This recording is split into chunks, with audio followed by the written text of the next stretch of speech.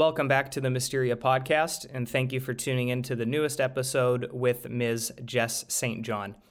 Jess has been acting as my calisthenics coach over the past several months.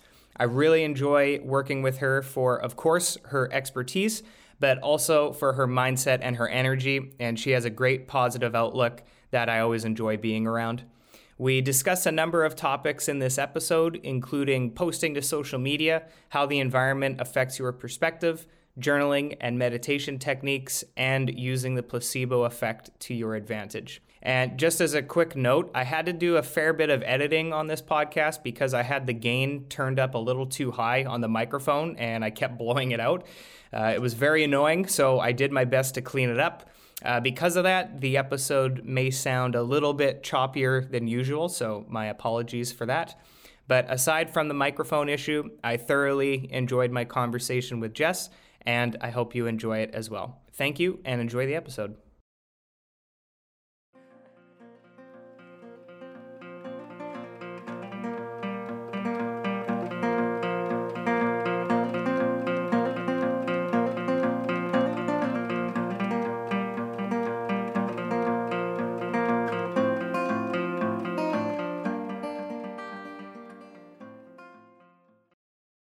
You're very active on social media. Yeah. Like you do a lot of stuff. Yes. All of which I really like because I think I mentioned this before. I really like your account. Yeah, thank you. I also found that I rarely like anything.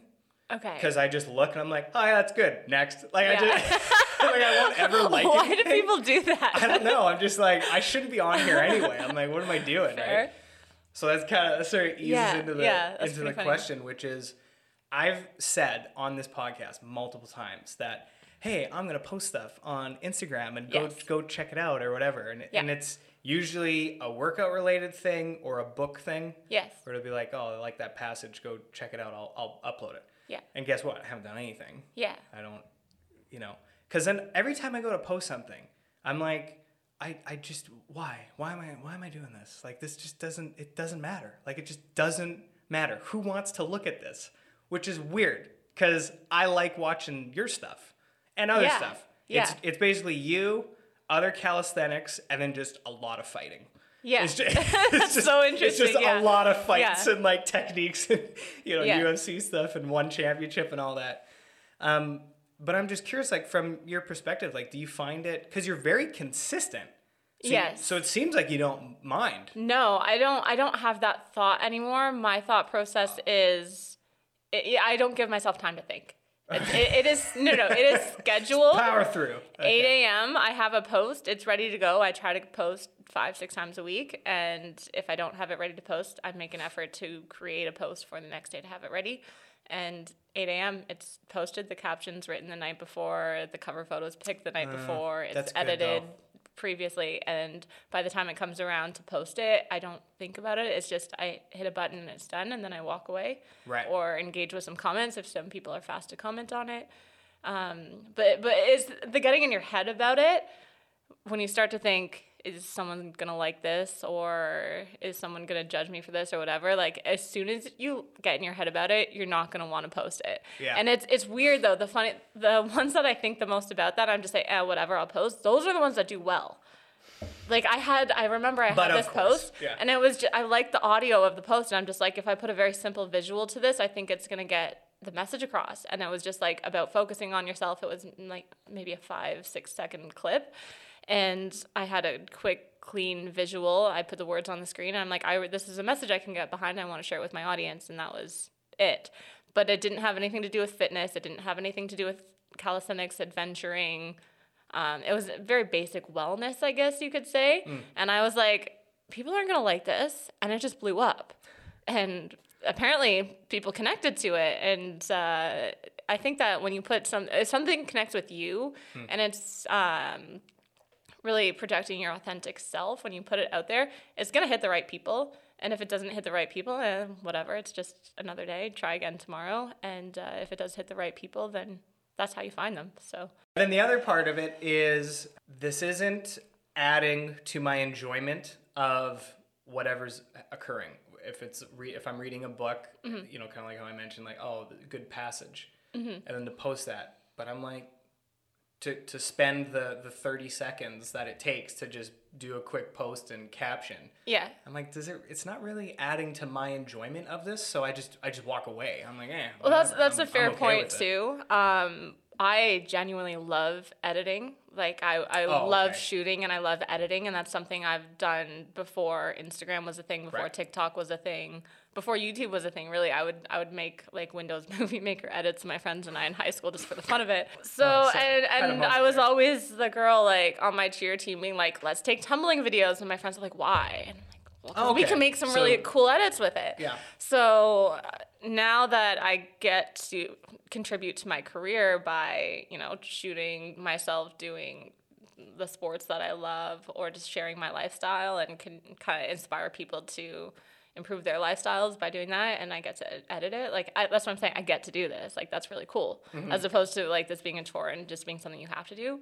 It's one of the parts of the process that I really love, and I think that's also why I do it. So yeah, one, you got to enjoy it yourself. Yeah. And then the other part is to not second guess it once you want to put yourself out there, for sure. Right. Yeah, that's fair. That's reasonable. If anyone ever asks me if I'm an influencer, I'll say no. I'm an athlete and I'm a content creator. It to me adds some kind of sustenance to what I'm doing. But,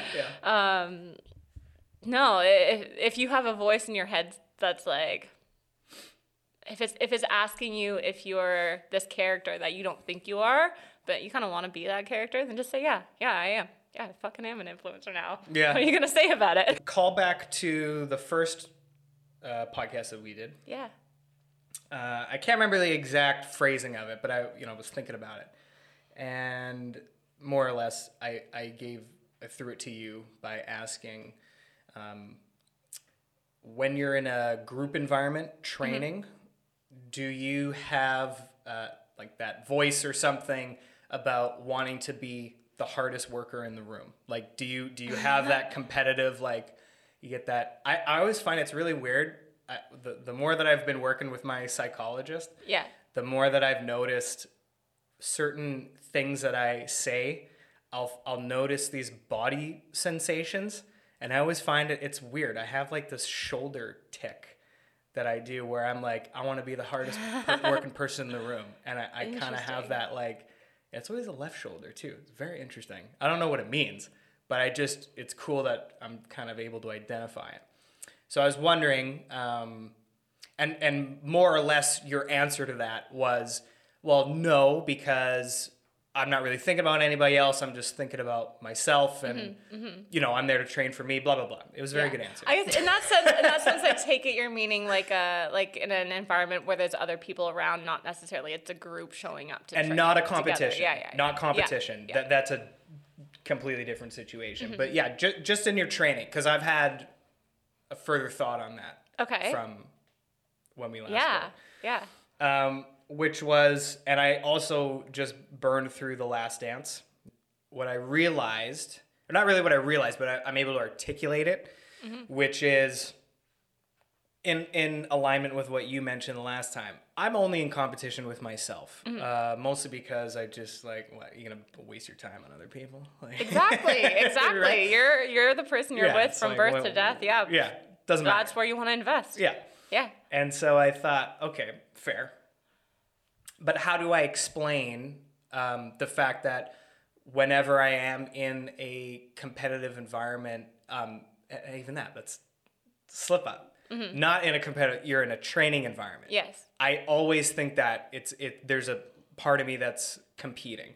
Now, how much intensity I bring to that is going to change, because like when it's actual game day, I'm bringing every ounce that I can bring, and like that's destroyer of worlds type effort, right? Like this is intense shit. The day-to-day stuff, you don't bring that level because you can't. Like you just can't emotionally, psychologically, you can't sustain that type of intensity. I tried, it doesn't work. Yeah, exactly. You'll crumble. You can't have it. You have to not dial it back, but just it's like a wave, right? You just sort of let's go a little bit higher, a little bit lower, but it's not more or less. Yeah. It's just waves. Yeah. I don't know if that makes any sense. That makes sense. No, that makes sense. It makes sense. So then I realized, I'm like, oh, all it is, it's just a button. The ego button? I don't know if it's necessarily the ego button. I think it's more the warrior button. Okay. That's kind of, because this whole ego thing, I don't know. I think I'm kind of over it. Okay, you can't really ever like get rid of an ego or something. Like even that phrasing is so clunky because that's just not how we're wired as people. Yeah. But I'm not there to I don't need to prove myself to these other people in the gym who don't even know that I'm playing this mental game inside my head about, I'm going to show you what's up. Yeah. They're off doing their own thing. They have no clue what's going on in my head. Yeah. But I think it's this feeling of, it's just something to keep me engaged and I realize that it's play. The way I see it is if I'm showing up and there's a bunch of people training similarly to me, I typically try to connect with those people. And oh, wow, what a different approach. Yeah. It happened yesterday in the gym. There was a guy doing handstands on a Bosu ball, and I didn't have a Bosu ball. And I kid you not, I had it planned out to do handstands on a Bosu ball. I'm like, I have to say hi to this guy, or it's going to be really awkward when it looks like I'm copying what he's doing. Yeah. But no, because there's a couple of things that happen is when you connect with them is that, one, they can teach you and inspire you with something, or to vice versa. You get to inspire them with something else or teach them something that they might not have known. And to me, that's kind of the best way to grow is to, learn from others and teach others as well. So I don't see someone else training calisthenics. I'm like, he's doing muscle ups. I have to go do muscle ups. Yeah, but right. I do definitely, it makes me want to do them. But I don't know. I think it's just because I love it. I'm like, he's doing muscle ups and I want to join, and I also want to do muscle ups. Yeah. It's coming from inspiration and imitation. Yeah. That's and I think that's just, play. Just enjoyment and passion for it. Good. And it's like the same thing happened. He was training muscle ups as well. And I was like, I had already trained them. I was like, but I want to keep training them now because, you see someone else doing it and you're just like, I love this. Mm-hmm. Yeah. Makes sense. Yeah. Yeah, makes sense. Yeah, with that, I was kind of like, that's so interesting how I have that part of me that experiences that. So now I've just done a better job at less on the competition aspect. Like I'm not there to compete with anybody. And then also just understanding, all you're doing is just pushing a button to keep me engaged. Mm-hmm. And that's just the way I am. Oh, that's actually a really cool way of looking at it is like, you're just, it's like a little highlight from the universe saying, hey, you like this thing, continue to pursue this thing. Just push it. Yeah. Just push the button. Yeah. Like even when we train, when you train me, my way of because you're not in the game, you're training me. So you're playing the role of coach. And and you're getting much better at it, which is you'll throw you'll throw shit at me now, which is good because I'll throw shit at you. Well, like I'll make comments or I'll take digs or make fun of myself or something I also like to have fun, and that's kind of like it's sort of like a microcosm of that part of me that that's what keeps me engaged, and I can kind of poke you and jab you and in a caring way. Like I only do that with people that I like, and you seem to you're catching on to that. You're throwing it back. If I throw it back at you, like we're at the point where it's good. It's a good thing, and it's not like I'm tearing you down. Yeah, that's right. My persona as a coach is like the most positive coach you can possibly be. If anyone's ever been coached by me, I'm like, be more negative.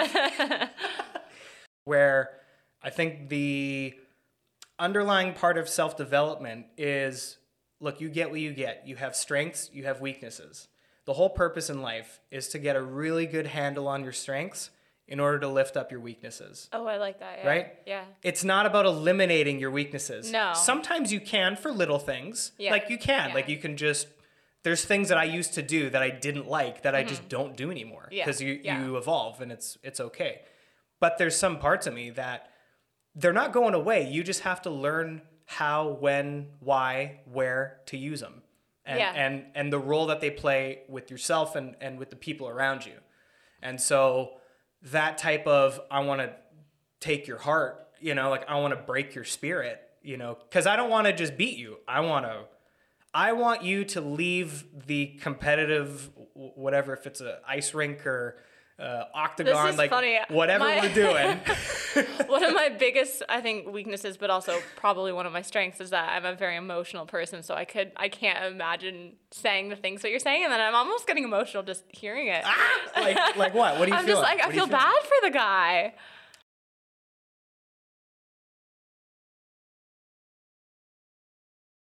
You break his spirit, then you send him to me. I will raise his spirit back up.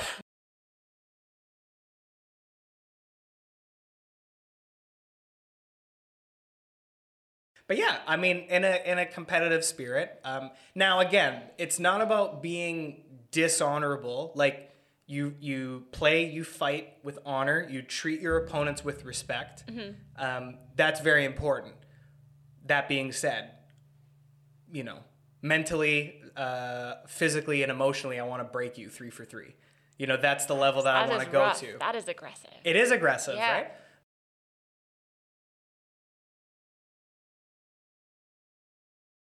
I'm just wired that way. I'm just wired that way. And it's been great because I've been finding people who do understand that. Yeah, I think that's the thing too. You found an area of your life that you can express that in. Right. For sure. So. And the good thing is they've been helpful, which is to the point of that's great that you feel that way and that's how you want to compete.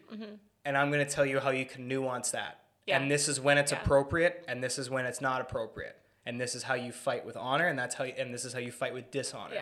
And I think having that framework has actually been. I don't feel like I have this internal struggle about am I a bad person for wanting to fight that hard? Because that's about as intense as it gets, right? As far as competing and fighting goes, that's very intense. I understand that. That's why it's funny because it's so. That's as far as you can go with it. I'm gonna throw you a curveball on this. Oh yeah, go for it. So, and just disclaimer: this is not me saying go and try to break someone's spirit. But I think when it comes down to it, whether or not this guy's spirit gets broken, ultimately does not matter what you say or do. It's up to him. That's right. Yeah, that's right. And but that doesn't mean go. and go it break really, people down. It's just a mind game. But that's the thing. Because you can go in with every intention of, yes, I'm going to annihilate this person. But if that person has a wall up and says that, this person can do whatever they want to do, say whatever they want to say, act however they want to act, and I'm just not going to let it get to me, then that's takes a lot of strength. But that's ultimately up to that person. That's right. Yeah. I think there's a lot of people who feel that type of, they may use different words to describe it, but I mean, David Goggins called, taking souls. It's just kind of the way you are. And I think that's okay. Where it becomes not okay is how you manifest that in a behavioral sense. Yeah. You can't be walking around everyday life treating people like that. That's psychotic. You can't do that. And that's not appropriate. Yeah. That's not what that power is for. And that's why a lot of it too, it's really just an internal thing. It's just something that you do to keep yourself motivated to stay in the fight and to stay. That's really interesting. You have to know what makes you tick. Yeah. And then how do you use that power to get you to where you want to be? I feel like I'm very much the opposite when it comes down to being my most competitive self that way. Anyone on the outside, it's never a competition in my mind. Right. And not in the sense that I'm trying to say I'm better than everybody. No, I'm saying that if I put my head down and I work hard and I focus on myself and I'm my best person and I give it my 150%, if it's meant for me, then it's mine. It always was meant for me, and that's why I had that drive in the first place. And if it wasn't meant for me, then it wasn't. But that's why it's never competition. Ultimately, that internal drive is putting me there for a reason, and I don't know what that reason is. You don't know why you want the things that you want, or why you're drawn towards the things you want, or why you wake up at 5 or 6 in the morning and go to the gym before your day starts for a couple hours every day. But if you tune into the things that are calling you and you give it your everything, then that's, the rest is just noise. It doesn't matter. So. And you've been very successful too. That's the thing. Well, thanks. Yeah. You've achieved some very remarkable peak performances. Oh, thank you. Yeah. With a very different attitude than myself. Yeah. It works. I think that's important. It's important to share that. Yeah, but it's just, Yeah. the difference is like I lean into it Yeah. for the things that make me tick, and you lean into what makes you tick. There you go. Yeah, exactly. Roger and that. I think that's your message there. Is like, right? whatever makes you tick, lean into it. Yeah. Yeah. And just be, and I think the other thing as well, like, be compassionate about that. Because especially, like, I found at least with that where I'm like, geez, like, is something wrong with me that, like, I am that? And I remember being a little kid, like a child, and feeling not in those words, but like I want to absolutely dominate. So I know that it's just in me. It's just a part of me. You just have to learn how to listen to it and how to care for it, how to develop it. Yeah. I have a question for you. If you think of yourself as like a kid and you're visualizing yourself on this like big stage and you're up there, champion, gold medal of whatever it is that you're driven towards, do you picture yourself above? Or like, I don't know. Do you see like the second, the third, the fifth, the whatever place? Yes and no. How I visualize it, because it came to me instantly. Yeah. I picture all my competitors head down, shaking their head, trying to figure out how the hell did this guy pull that off like that. Because I want them to know, or like that feeling, like what I ideally want to feel. So it's literally about the domination aspect. Yes, I want them to be like, there is nothing that I can do to beat this guy, and I want them to feel that. I want them to feel that. No, we're very different that way. Yeah, because when I have that moment and I picture myself achieving my biggest goal, getting my biggest win, I don't see anybody else. Right. Like, right. It's just like I'm up there and I did the thing that I said I was going to do, and I was proud of that. And so it's, very I have very that different. too. Yeah. But just a little extra sauce on the side. Yeah. That's a nice way of putting it. So, yeah. I mean, and I say that because I've been broken like that before. Like, I say that about how I want my competitors to feel. I've felt that way before. Do you think that's why? I don't think that's why. Yeah. I think that's just, you just want to, I want to inflict the pain. I don't want to be the one receiving the pain. I think that's part of it. You do feel that. You have felt it. I don't know. I really do think it's just some type of spiritual universe element to it. It's in your DNA. I was going to get, kind of on that track as well, is the energy stuff I've been getting into recently, the energy or whatever you give off. It's kind of the idea of karma in a very basic sense is ultimately going to come back to you. And I think we feel that from both ends is if you give off this energy of like, I'm making this person feel great as a first place by being their second or third place, and you eventually are going to have that come back to you. You commit to it, you're going to have that energy of, yes, you get your moment of being first place as well, but you got to commit to it. Yeah. Think about leadership, and you lead from the front. Leaders make the sacrifices so that whoever their teammates or squad, whoever is supporting you, the leader gets hit the hardest so that your teammates don't have to get hit as hard. Yeah. I mean, that's just part of the sacrifice that you make for being a leader, as it should be. You have to care more about your people than yourself. Yeah. And that's the leader. That's just the way it is. That is the role that you take on our setup call. Yes. For our pre-podcast call, we're talking about, let's get into some like energy stuff and some hippie shit, which I think we love the hippie shit. We are spiritual beings having a human experience. I love bringing that into everything, into how I go about day-to-day life, training, relationships. It's just like the beauty and the idea that our spirit or our soul exists outside of being a human. And while we're here, we get to experience the craziest things. Like we get to experience how food tastes, how love feels, how pain feels. If you can kind of take that mindset, I think, to anything, it allows you to take a step back and really be grateful and appreciate each moment for what it is, as opposed to getting caught up in like, why does life always happen to me and this and this and that? It's like, no, this is the experience that our souls signed up for, essentially. And we get to have the opportunity to navigate it and learn and grow with every up and down in life. So I like to apply that to training and coaching as well.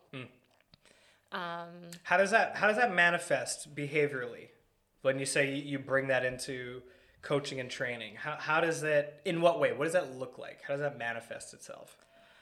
Well, training, for example, I think we were chatting about this as well.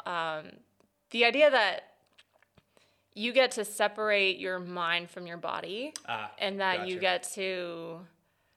you get to really feel, the pain.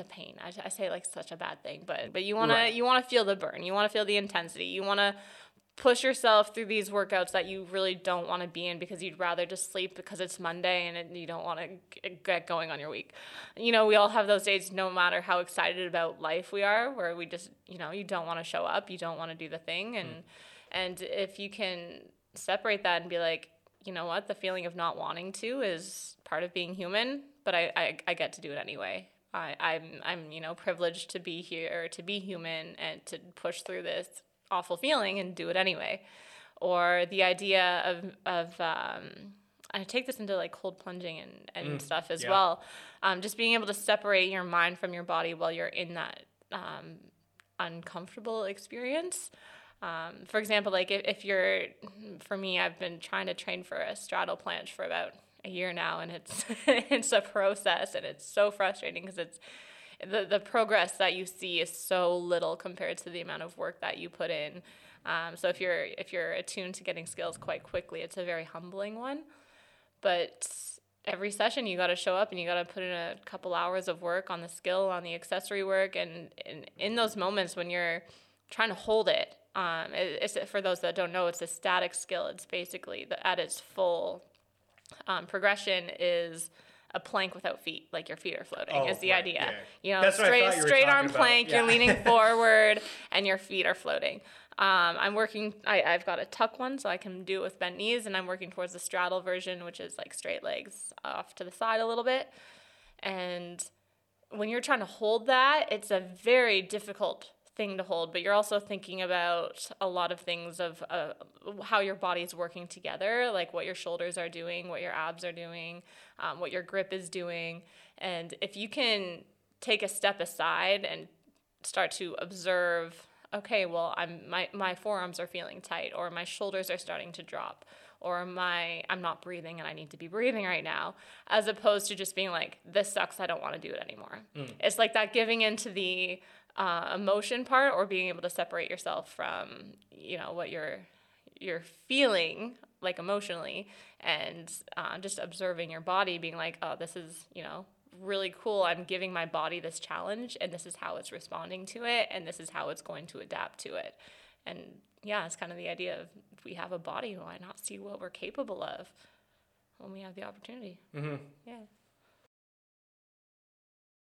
There is, yes, being materialistic, but then there's also financial health, in the sense that financial health is your health. If you're consistently worried about where you're going to buy groceries from, or living paycheck to paycheck, or if you're going to get kicked out of your house and you have 3 kids, that contributes to your stress levels, which contributes to the length of your life, to how much of that you're going to spend in a hospital in your later years. And those things, I think, that's why people got caught up in money, I think, is because a lot of people do worry about those, day-to-day things that they shouldn't have to worry about. Whereas I think if you do have that, basic, enough income to not have to worry about those things, or maybe spend a little extra money on the people that you love, then yeah, that's a great, happy life for sure. But in terms of, does money buy happiness? No. But does money make life a little bit? Do you want to surprise your, family of 5 with a week's vacation over the holidays or whatever? Then yeah, like obviously that's an experience that, yes, money is going to buy for you. And at the end of the day, it's not the pile of money that's making you happy. It's the experience that you get to share with your family, and the looks on their faces when you surprise them with it. But yeah, having, I think, excessive amounts of money and having to show off every, new purchase that you make, or, your Gucci t-shirt that costs so much more than your Walmart t-shirt or whatever. There's the medium ground, I think, where, you want to have enough money that you can afford a life that does make you happy and that you're not stressed about living. Mm-hmm. But, mm-hmm. Do we need billionaires? No, we don't. It's excessive, Have you had experiences coaching someone? They're not really working hard, or they're not developing, they've kind of plateaued, and they're still kind of low level and just not really willing to do what it takes to level up and work harder and improve their skill level. Has that happened? And what do you do if and when that's happened? No. Actually. Jeez, you must interview. You pre-select your clientele. That's the thing too. So as a coach, that's part of why I do put a higher price on my package. Is I want to work with people who say, yes, I'm going to put my money on myself. I'm going to invest in myself. The mistake that I have made is making exceptions for people who say they want to do it, but they can't afford to. So it would either be through, dropping the price down a little bit for them, or giving them like a pay-per-go payment plan kind of thing. Mm-hmm. Every single time I've been bitten in the ass. I do not recommend doing that. Yes. How many times have you done that? I think I've done it for 3 people, and I said never again. And it was like 3 out of 3. So, interesting. Yeah, it was definitely interesting. The only other thing that I can think of, I've had one client who did pay up front. However, it was almost impossible to schedule and would not see any progress because we couldn't get any sessions in. And that was a client that by the time we did get all of our sessions in, I basically fired my client, and I was like, I will not be coaching you anymore because I want someone who's going to take this seriously. If you decide to do that in the future, hit me up in 6 months, hit me up in a year, prove to me that you have committed to this, and we'll work together. But I specifically work with people who are driven, and I'm there as a coach. So if they're lacking motivation, that's where, hey, send me a message. I will help you get your butt to the gym. Or yes, next time I see you, I want to see that you have been practicing the things that we worked on during our session. And that's where the results come from. But I have a process that it works and it gets results. So, yeah. The last session that we had, I sucked. And it really pissed me off. I wouldn't say you sucked. I would say that, what was it? You had overtrained or something previously, and like you were tired. You did a bunch of you did extra. Overtrained. Yeah. And I actually had that comment with a client earlier, and she's like, I don't know why I wasn't as strong this day as I usually am, and she listed off a handful of other big physical activities that she had done that week, and at the end of the day, we only have so much energy to expend, and we can build up the amount for sure, but if you make some sort of big drastic change within your week, then you're not going to suddenly have that amount of energy. You're going to burn out. But like I said, the great thing is that you can build it up to your baseline level of that to be able to expend more energy. But your body has to adapt to it. You really didn't think it was that bad? No, I didn't think it was that bad. Really? Yeah, I see ups and downs all the time. That's the thing with progress, is a lot of people, especially if you're starting out on a new goal, if you do not continually progress, and you've had 3 sessions where you're better, and the 4th session you're like where you started, you're like, oh my God, I suck, I lost everything. But that's just part of it. You'll come back the next session stronger, 100%.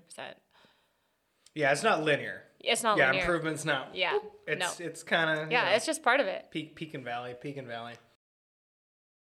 When I do tell someone that I'm proud of them, it's always for a different reason, and it's always exactly, if it's someone who's struggling to hit all of their workouts within a week, and then, they've shown up for a month and they've hit every single workout for every week that month, that's like, yo, I'm really proud of you for doing that. You were struggling with that, and now you're here.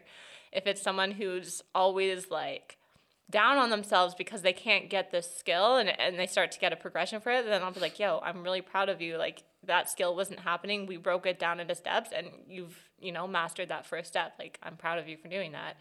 And, you know, sometimes it does come when you get the gold medal or the big skill, but quite often it's the parts of the journey that lead up to that. It's the steps. And I think acknowledging those steps is what keeps people's head in the game and keeps their hearts in the game, and then ultimately leads to those bigger feats as well. Mm-hmm. And then when you say it on those bigger feats, then it's just like, wow, look at all those steps that led up to it, you know?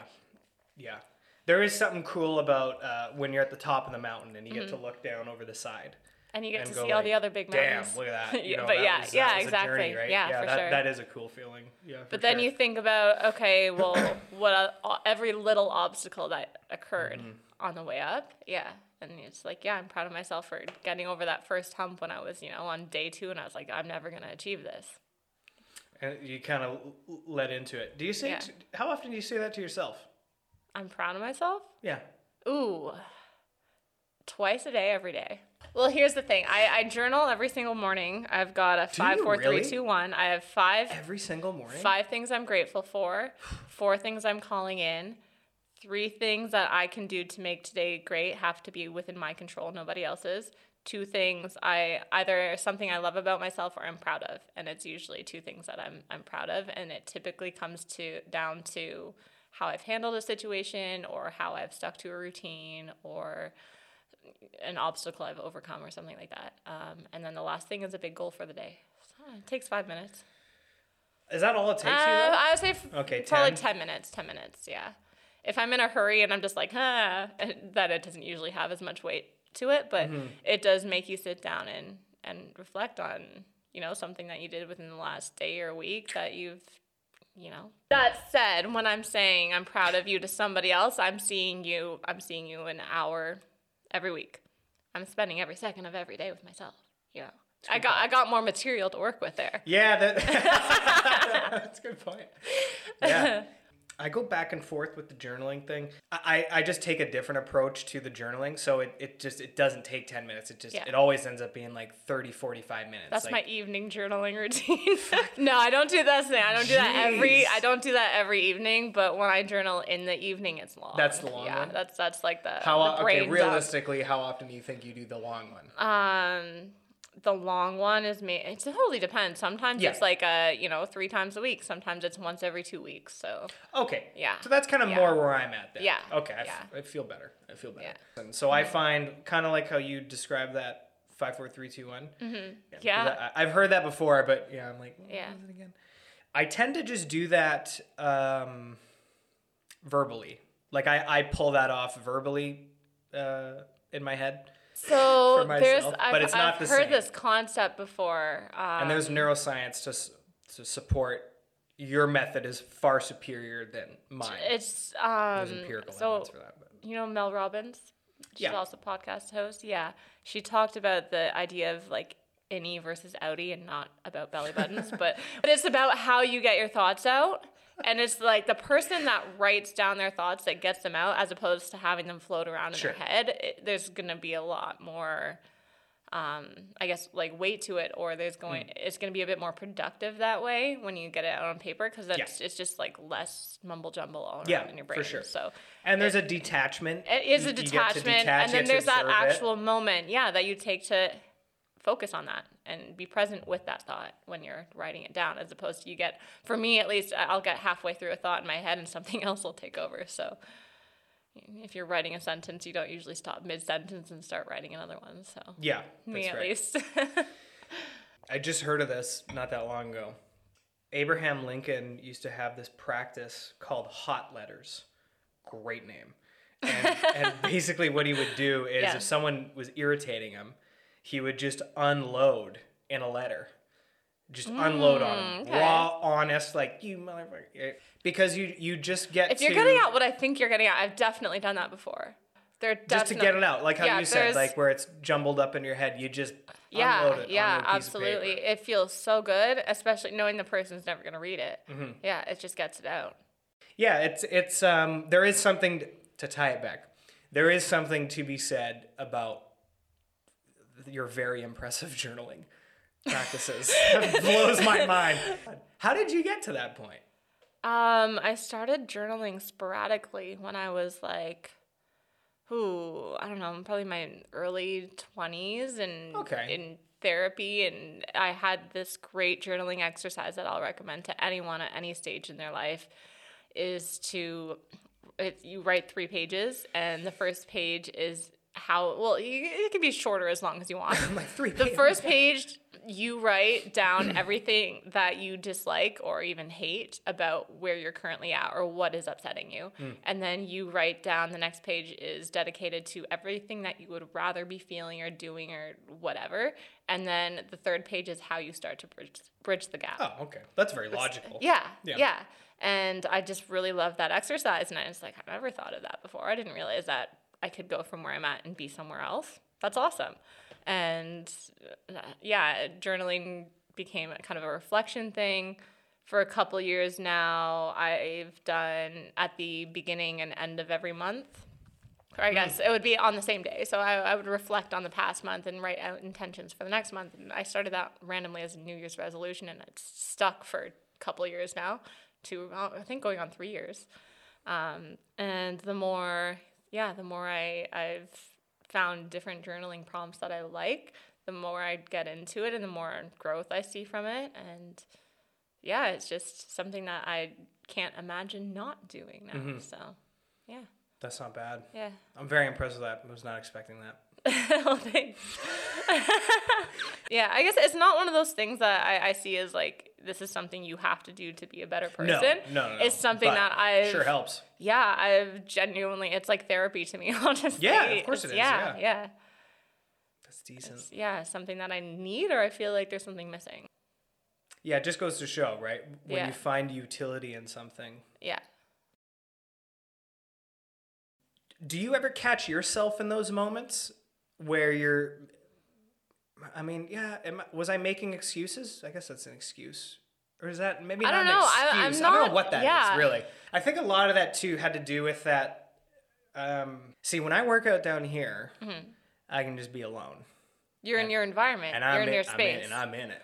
Absolutely. Okay, when you phrase it like that, absolutely. If I feel like I am not in my space to work out, I do have to do like a bit of a mindset adjustment and be like, tell myself, no, it's not pointless to show up and do something because something is better than nothing. But Yes. if I don't have my typical setup, if I don't, if I'm trying to train certain dynamic skills and I'm like, I'm not confident in it without mats, there's no point in me doing other things. But there's always something else I could be doing. Yes. Or, yes. If you're working out outside and you're like, this would be a lot better if I could have some access to some dumbbells or a gym, and you just don't have time to actually go to the gym that day, you know what? Working out in the backyard, you can get that workout in. And to me, COVID was a big struggle for me. Am I allowed to say the C word? Yeah, I know. Yeah, It's so gross, that was a big struggle for me because I cannot work out at home. Yeah, and well, I just did. the nature but the thing is, like, of what you do. It's that environmental trigger. Oh, that's what you mean. Yeah. Oh, sorry. I thought you meant because I can't flip in a 8-foot ceiling. I did flips in my basement. Jeez, did you really? I did. I don't even know how you do that. How'd you do that? It was not fun. They were bad flips. Yeah, I'm like, that sounds dangerous. No, I did a lot more handstand work. But no, it was the environmental trigger, and it was the mindset of like, well, what's the point? I don't have the equipment. I don't have the space. I don't, it's just, but am I going to let that dictate whether or not I'm doing better or not? And, I wound up being able to get a pair of rings and set them up in the backyard. And I was out there as soon as the weather got warm enough. And talking to friends that were doing the same thing at home, definitely, like, there are so many people on Instagram constantly just like tagging each other in challenges, being like, do this at home workout challenge or this one. And we kind of created a community that way and motivated each other to keep going. But it was god awful trying to like motivate yourself when you're like laying on the couch in this room watching TV. And then you're like, now I have to also in this room go like work out. It's just like the environmental trigger is a big one for me. And I still struggle for if I have to work out at home. But yeah, it also comes down to, do you care? Do you want the goal? Then go get it. It's there for you, but you have to put in the effort even if it's not an ideal situation.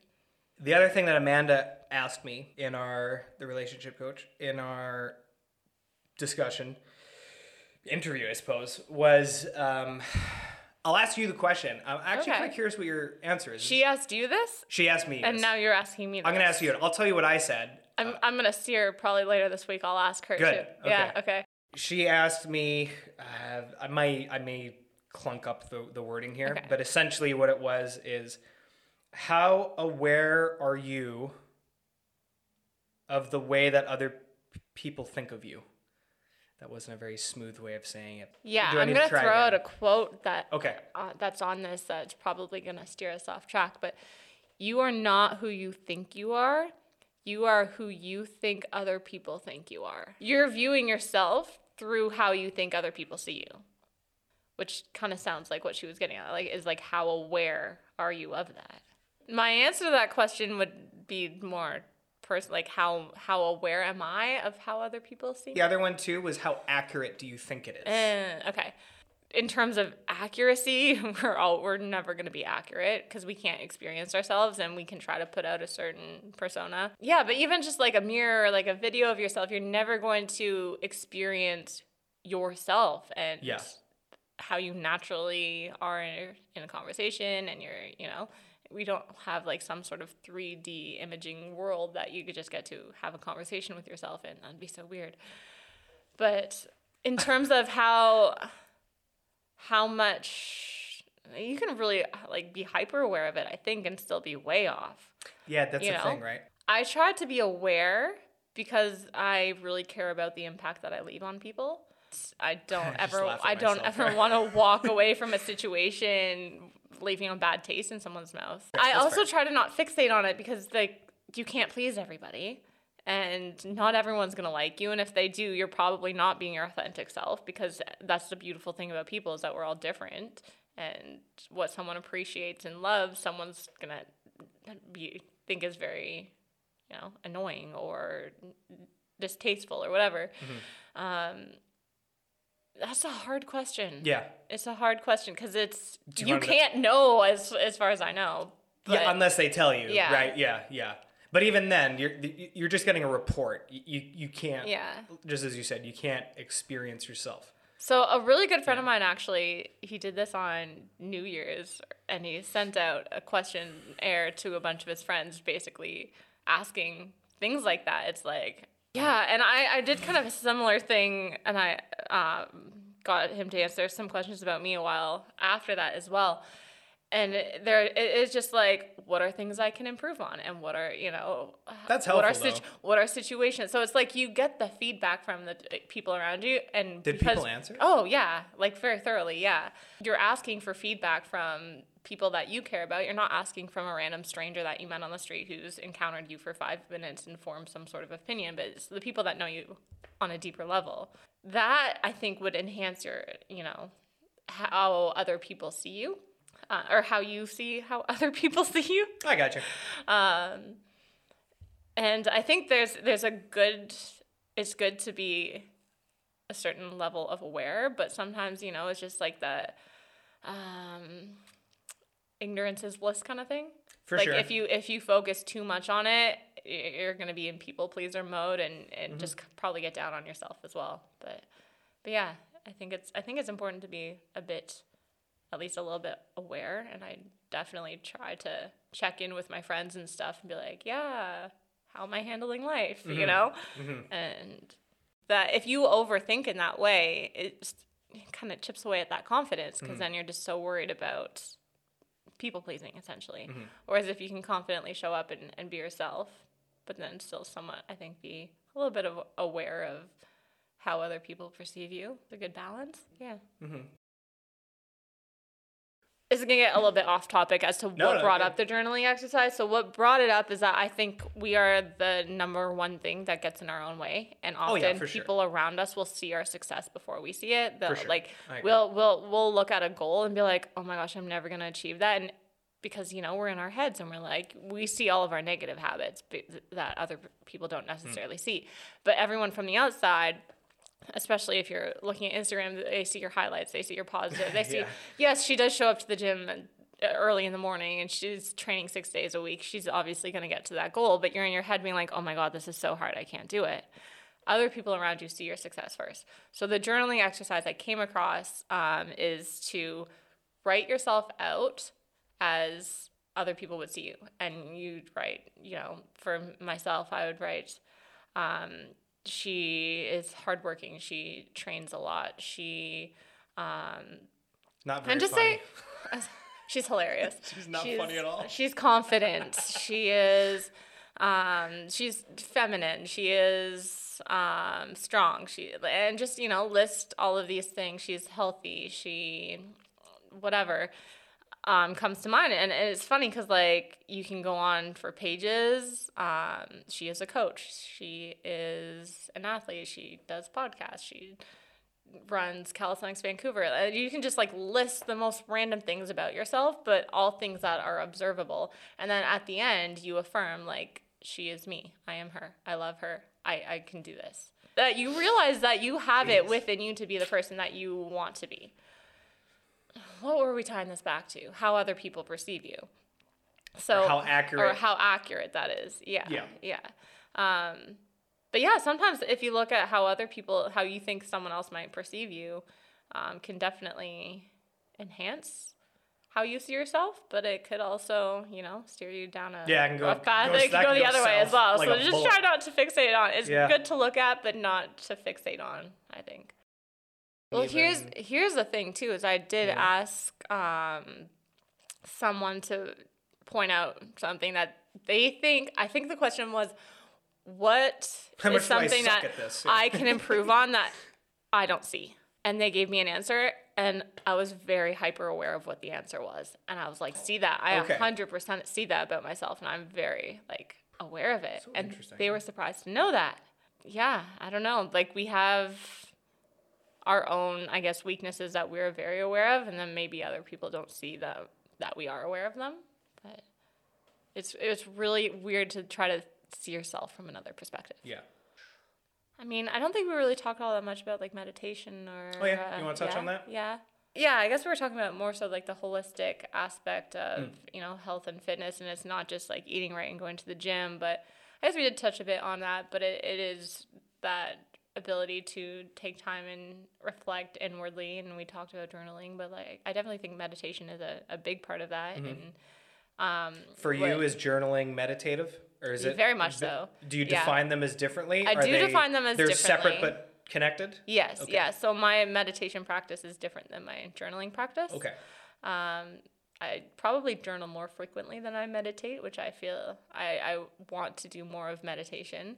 I try to find a place that I can meditate where I'm not going to be distracted, and sometimes that's in my house, sometimes that's in my house is a pretty cool setup because our garage is, like, on a different level than the house is, so you can get to the roof of the garage via the backyard. Oh, right. So I will just, like, go, if it's nice weather, I'll just go sit out there and meditate, and I just find nothing's distracting me there. You do breath work? Do you just kind of clear mind? Do you I do a little bit of breath work. Empty thought? What do you do? I try to do a bit of a variety. It depends on the day. I love visualization and fixating on goals or future experiences or things I intend to manifest or attract into my life during a meditation.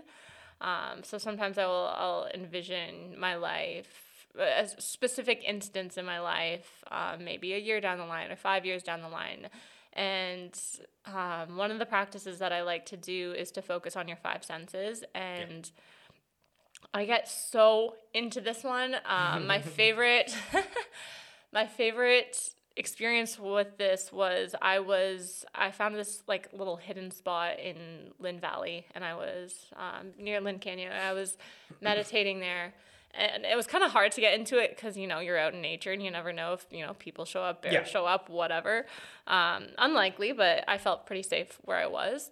And it was fairly chilly outside. But the meditation practice, you focus on your 5 senses and you focus on what you see and smell. It's like a 5, 4, 3, 2, 1 as well. So it's like 5 things you can see, 4 things you can I know what you're talking about. Hear, 3 things touch, you can touch, 2 things you smell, 1 thing you taste.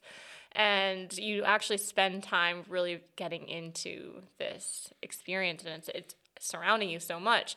And I can't remember what it was I was visualizing, but I know it was somewhere that was warmer than Lynn Canyon. And when I ended my meditation, I felt the change in temperature. Right. Like my body had fully adjusted to being in that environment that I was bringing to myself in that in that meditation. And then going back into like the real world, I was like, oh, it's actually cold outside. It was such a weird experience to be able to like transport yourself with the mind. Yeah, it's unbelievable. One of the other ones that I really like is just like escaping from the idea of being anyone and you're in the world of nothingness. Like you are nothing, you have no background, you have no body, you are just an awareness and you lean into that or out of that? Into that. Joe Dispenza talks about it as that's where there are limitless possibilities but you can't bring anything into it. So you kind of show up into this like blackness around you. There's nothingness and you are nothing. And it's, if you get really into that, which I have, this is kind of where it gets hippie woohoo, is that you get some pretty crazy visualizations and like, yeah, it's such really as interesting. So the one time I did it was one of the first times I had done this one, and it stands out to me. Oh man, I don't know if I want to share this. But if you don't want to, it's okay. So it was really cool because it started off as just like pitch black, and then I could start to see these like lines, and it looked like just like a pencil drawing kind of line, except it was like bright colors on the black background. So it was a very thin line, and it kind of looked like mountains. And then laying in my bed, just off in this, dream state, meditative world, there's a very fine line between the two. And it was mountains, and there were horses running in the mountains. And then as it got closer and zoomed into the mountains, it was like a reflection. And this is where someone's going to be like, oh my God, shut up, Jess. I'm into it. But I'm into this. If you were to put a mirror under your chin and look down, it was the outline of my face. A mirror, okay. So it was like outward. Yeah, so like you had like the mountains would be like the lips or like the nose or the eye, or the cheekbones or the whatever. It's just like, it was like looking up. I was like looking in a mirror. That's very interesting. And that's just an interesting... Not a mirror like this. No, but it was, it was just like, interesting perspective. And it was almost as if I was having an out-of-body experience and could start to see myself laying there in the room. How did you get to that point, though? Was there must have been breath work involved in that? No? There was not actually in that one. Huh. And what was that? Just through your thoughts? Like just kind of... Yeah, it was like a Dr. Joe Dispenza concept of finding the state between awake and asleep. It's like your body will start to fall asleep, but your mind is still awake. So it's not quite like a lucid dream because you're still, you still have control and awareness around you, but you do kind of like start to see interesting visualizations, and that's where it believes that you can tap into this universe where anything is possible and take those ideas back into your real life and manifest them into your real life. So I've meditated with friends a few times, and my friends and I are kind of all in the same boat with that too. We weren't facing each other. We were actually out camping, so we were all facing the mountains, which was pretty awesome. I very thoroughly could feel energy coming off of one of my friends, and then not the other one. I was in the middle. In my mind, it had a color to it. And then I was kind of focused. I was like, why am I feeling this energy? Yeah. And then the other one, I eventually did kind of feel energy coming from my other friend as well, and there was a color to that as well. And then the three of us are driving down the mountain and just silence and whatnot after, and I break the silence being like, I felt your energies, and like, I saw your energies, and they're like, what colors and whatnot. And my intention was to be sending you guys positive energy, and we described the same colors. And then my other friend said I was having a hard time getting into it. It took me a while to actually feel like I was getting into a meditative state. And then we also described the same colors, which was pretty crazy. And just being that I couldn't feel his at first, and it took him a while to get into it. And then I did feel it after. I was like, this is, energy is such a cool thing, and I think we're gonna have to have an off-air conversation what about I this. Can go I got on a couple a things rant about is the placebo effect. Yeah. Is that if you think it works, written. So here's the thing. Yeah. So here's the thing. Is like 100%. the placebo effect. I started university. I did not finish with a psych major. I finished with a psych minor and communications major. But the first things they teach you about is the placebo effect and how real it is. I'm like, why are we not using this to our advantage? Because our minds are so powerful that our minds can heal ourselves if we're convinced that we're going to take this thing that's going to heal us. Mm-hmm. So why give people things that are actually, also have all these side effects when you can, give them a little sugar pill and their minds do all of the work. So our minds are very powerful. The energy that we give off and the energy that we kind of expect to see within the world is very powerful. Another concept is that, where your attention goes, that's where energy flows. Mm-hmm. So what we focus on is what we're going to ultimately attract back into our lives. So, yeah, I don't know.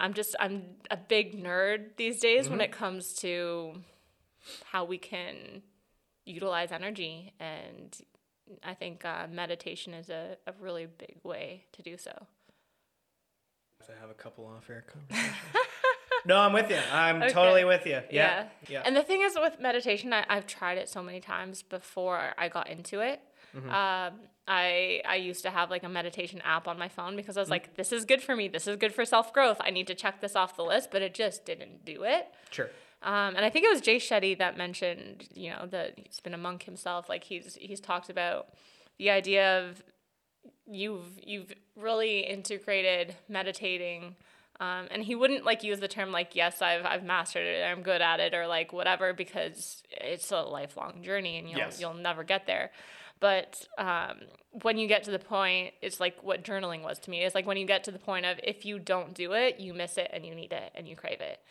That it's really doing you a service. So I think for me to kind of get past that hump, I needed to find something within it that I was, passionate about that really, empowered me in my everyday life.